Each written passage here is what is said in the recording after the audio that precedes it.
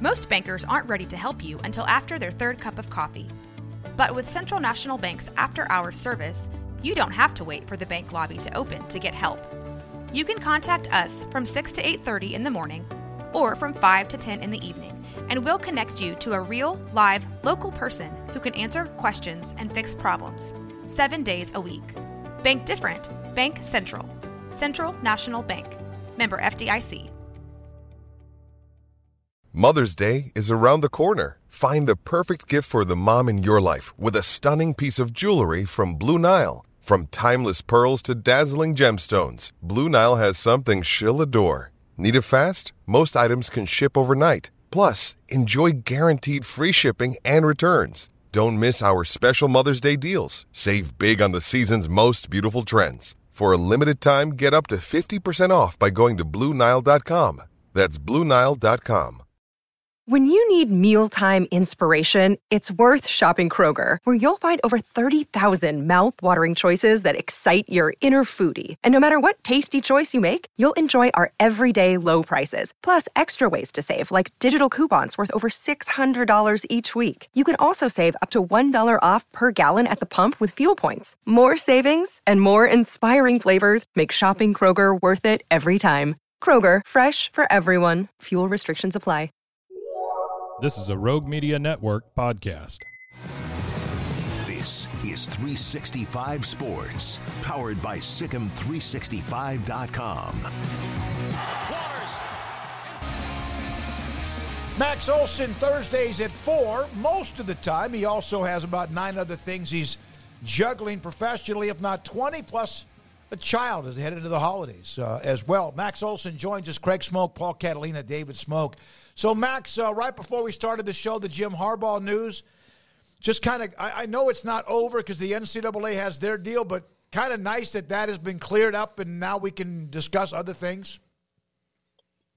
Yeah, that was surprising. But I think it probably is a statement that, while you can understand why on Friday night, Saturday morning, Michigan thought a temporary restraining order was the step they needed to take to try to get Jim Harbaugh cleared to coach against Penn State. I think when you've had a few days to kind of deliberate on that approach and this hearing that was supposed to happen at the end of this week, I think you kind of realize that's probably not a winning strategy to have Jim Harbaugh under oath about what's going on in Michigan. So, probably a good realization there and a good, settlement by Michigan to say, yep, he's going to miss these 3 games. Maybe they feel like they got to compromise on that of some confidence that, the Big Ten won't hold them out of their conference title game or things like that. But, not surprised that that one was not going to go to a hearing. I am a little surprised that we avoided it, though. Max, part of that also on the Big Ten side is I have a feeling that Michigan was going to really throw a bunch of stuff at the wall. And then even if their suspension holds up, then they have to deal with, well, what about Rutgers and stuff like that? Yeah, and it pits the Big Ten against Michigan in a very adversarial scenario, and that's not, certainly they had to step in and do something from a sportsmanship and integrity of the game standpoint. But I don't think if you're the Big Ten, you really want to go to war with that university and one of your most valuable brands and everything. So, I don't know if this is just a little bit of a cooler heads prevail thing. Certainly, ultimately a very big deal that Jim Harbaugh will not be coaching against Ohio State. And, I don't know if that's probably a little bit unsatisfying to Ohio State fans that there's sort of an asterisk on that game to some degree. But, as we saw against Penn State, I think that coaching staff can handle it. But it definitely adds to a game that was already going to be possibly the best of the year. Max, the floor is yours. Can you please explain the Big 12 tiebreaker procedures? I can, and I'd rather not. Yeah. I think that the real problem here, obviously we're all kind of used to this. We all remember why the Big 12 had to create a tiebreaker policy, and ever since then, it's been pretty straightforward because you had round robin schedules, so you always have head to head to come back to and in settling ties, right? I think the challenge this year was, okay, we're not doing round robin, and there's going to be situations like, Oklahoma and K-State don't play each other this year. So how do you settle that if there's like a three-way tie and there wasn't a game between two of the teams, right? And so I think the Big 12 side would say they clarified that the language was maybe not as precise as it needed to be on those tiebreaker policies, which they did change going into the year, obviously, in having the 14-team league this year. I think people on the Oklahoma media side would say that they maybe they changed it or fixed it or whatever. But regardless, still 2 weeks of games to play here. And, I think the thing that will get really crazy is if Iowa State does beat Texas, and then you've kind of got everybody tied there in second place. Max, the stop rate, you put that up. It's a great kind of a barometer throughout the year. Garrett, do we have that available, the stop rate that Max has? Here we go. Michigan rolling through people. How about that? Michigan, Ohio State, Iowa, Penn State, the first four all from inside the Big Ten. Three of them in the same division. Did you see where Baylor's at? I don't even. Very last. Do you have 125 or what? 121. Yeah, 121. I'm surprised that you decided to type that long. Yeah. You got things to do, Max. I don't know how much stopping is actually going on at that rate. Yeah, I know. Yeah. It's I mean, the stop rate's still above 50%, but it's not very high, very far above 50%. Yeah. No, it's you're right to mention the ones at the top. Certainly, the Big Ten stands out, and they kind of always do when it comes to this measure. How about Iowa being third in this, playing 125 drives on defense, which is more than almost anybody in the sport, and still getting stopped on 80% of their drives? Phil Parker, he probably should be there at the end of the deal with the Broyles Award among the best assistants in the country. Very impressive by them, and certainly. Michigan's been in this top spot for many weeks here, and we will see if Ohio State or any other offenses can actually get over them. It would be nice to see a school take the offensive coordinator who gets the least from his defense, whoever that may be. Of course, you would know it's on your list, and then Phil Parker and put them together and see what would happen. You're saying Phil Parker should go to USC? Yeah, probably. There you go. Yeah. Oh, my I'm sure God. they would You want want to see what happens? Yeah, that would be great. I think Phil Parker would probably be bothered by how they practice a little bit out in Southern California. Part of that, guys, honestly, it's easy to say, well, the offenses suck in the Big Ten, so that's why the defenses are good or whatever. But part of it is Iowa knows, they know what they've got. They know they have to play complementary football and play the field position game, which usually benefits their defense. So, that group, has done a terrific job this year, obviously getting very little run support. The news just came down just a little while ago, but you've already got something up on The Athletic about Jalen Daniels and the big decision to return to Kansas in 2024. Your thoughts on what that means for Lance Leipold and company, and obviously been a tough year for him, so good news for college football fans and especially Kansas fans. Yeah, candidly, guys, for over the past month, I've just heard a lot of speculation from coaches outside of Kansas, wondering what's going on there. Why isn't he playing? Is his back injury really that bad? Is he just trying to take a 4-game redshirt and transfer out and have 2 years of eligibility somewhere else? And that's not the case. I mean, Jalen Daniels is very committed to being at Kansas. This back injury has been lingering since fall camp. It's been a problem. I'm fortunately I haven't experienced back issues like this before, but everyone I've talked to says, yeah, if you've had them, they're brutal. And I think it's just been really tough for him to ramp up back to play without having setbacks. And so for him to come out and announce, about 2-3 weeks before the portal opens that he's not looking to leave Kansas, I think that's huge for that program. It's huge for Lance Leipold. And, if you look at their roster, if they can get Devin Neal and Kobe Bryant and some of these guys that are on their team that are juniors that have another year, if they can get or juniors or seniors that have an extra year, if they can get these guys come back, Kansas is going to have one of the most experienced teams in the conference next year. And I think that's certainly going to be a factor for Lance Leipold as he gets calls about these jobs that are opening. I think they really feel like they are setting up for 24 to be a big year.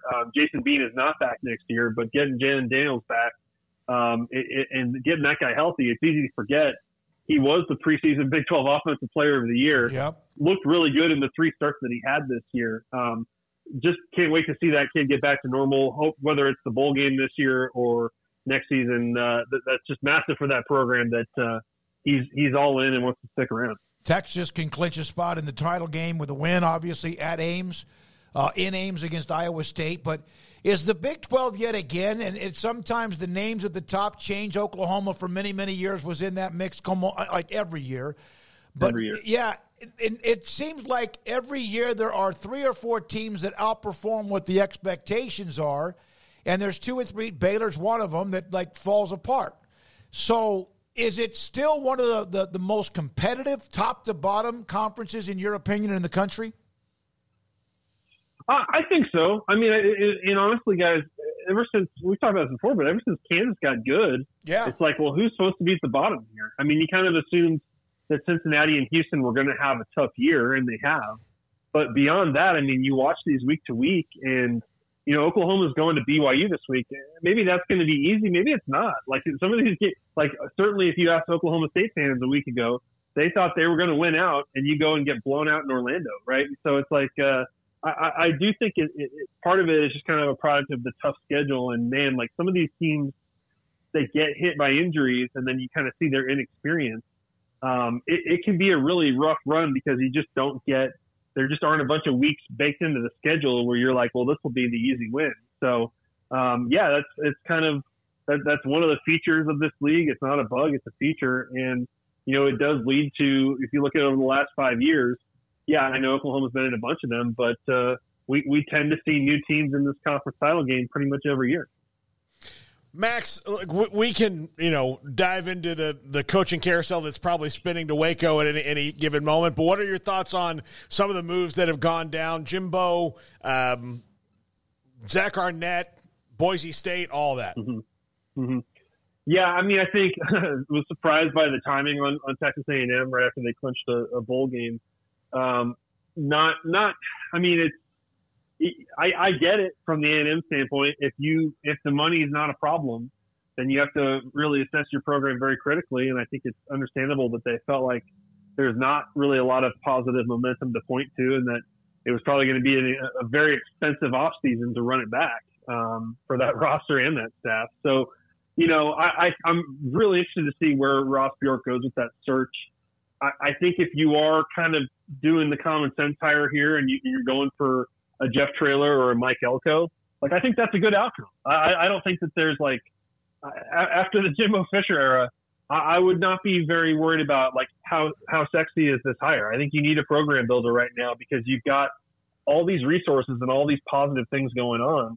You just need someone to run a better organization and actually have discipline, have a good culture, and all that. And I think they're looking at the right kind of people.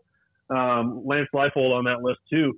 So I'm interested to see what, obviously that one's going to move quickly. I think they want to have somebody in place by the beginning of December. So curious to see how quickly that one goes. Mississippi State, I think you've got a new AD there who certainly, gave Zach Arnett 1 year to kind of prove that he can be a head coach.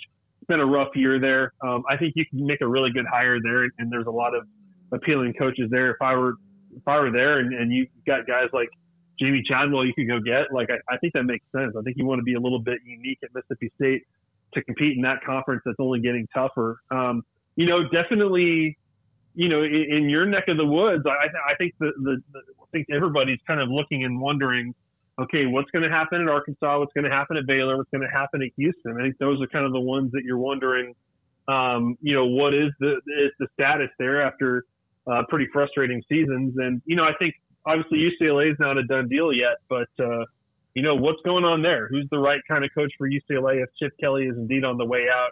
Is that Jed Fish? Is that somebody that's in that league? Curious what direction Martin Jarman would go in there if they're moving on. Max, I guess, some pretty big games coming up this weekend. We don't have time to go over all of them, but I guess the biggest one, Washington and Oregon State. What are your thoughts of the Beavers at home, where they've been very, very good and could shake up the whole playoff race here, but slight favorites as the undefeated Huskies roll into town? Yeah, how about the undefeated Huskies as a road underdog this week? Pretty telling that Vegas thinks this game is going to be really competitive. And, I think that's a testament to Oregon State's playing good defense. Obviously, they've brought out the best in DJ And I think that I think they've got a chance in this game. I think Washington, if Washington's going to lose a game in the regular season, it's probably going to be this one. I'm not saying I totally buy it. I think I kind of like Washington at the points here, but I think Oregon State doesn't have, they haven't really been a giant killer if you look at where their wins have come from this year. But this is a really interesting spot for Washington, and I think you just got to find a way to survive this one, because I do think it's going to be that place is going to be packed. It's going to be a big time atmosphere there, and a big challenge for Michael Penix and this offense against a team that I think can play with them for 4 quarters. I don't know that I see the upset, but this weekend does have a few games where you're kind of like, okay, maybe this is the week when we get a little bit of real chaos. Max, I know you got to go, but the Pac-12, the Big Ten, the SEC, not the ACC and or the Big 12, but those 3 superpower conferences, at least for now, don't they each have a pretty legitimate chance, if things work out, to have the possibility of 2 teams in the semifinals? You're saying 2 for the ACC? No, not 2 for not the ACC. Oh, it's Florida State or bust. Okay. It's probably Texas or bust. And the other 3 conferences each have a pretty good shot at maybe not good odds, but having 2 teams get in the Final Four. Yeah, I think that's right. And honestly, guys, we haven't gotten too deep into even though we get these weekly rankings that are supposed to mean something. It's interesting. We haven't gotten too deep into this process of kind of 3, 4, 5, 6. Who has the best resume? Who's really the most deserving here? And I think that's going to become pretty important in the next couple of weeks, because it certainly is possible, as much as we like to kind of play with these scenarios on Twitter and who would you pick in this situation and stuff, it definitely is possible we're heading to a situation where there are 6 very good deserving teams for 4 spots. I think that's possible, and I'm not saying that would – it doesn't necessarily mean, that Alabama beat Georgia in the SEC title game or something like that, but, Ohio State and Michigan, Oregon, Washington, I think you're absolutely right, Smokey. We're going to have more teams than we have spots this year, just in terms of the quality. And what is the committee supposed to do with that? They prefer it to be easy decisions, and I don't think we're going to have one this year. Thank you, sir. We appreciate your time, Max. Have a great week. Again, obviously Thanksgiving next week. Enjoy it. Enjoy the next couple of weeks. We'll get you on right after that. Appreciate it.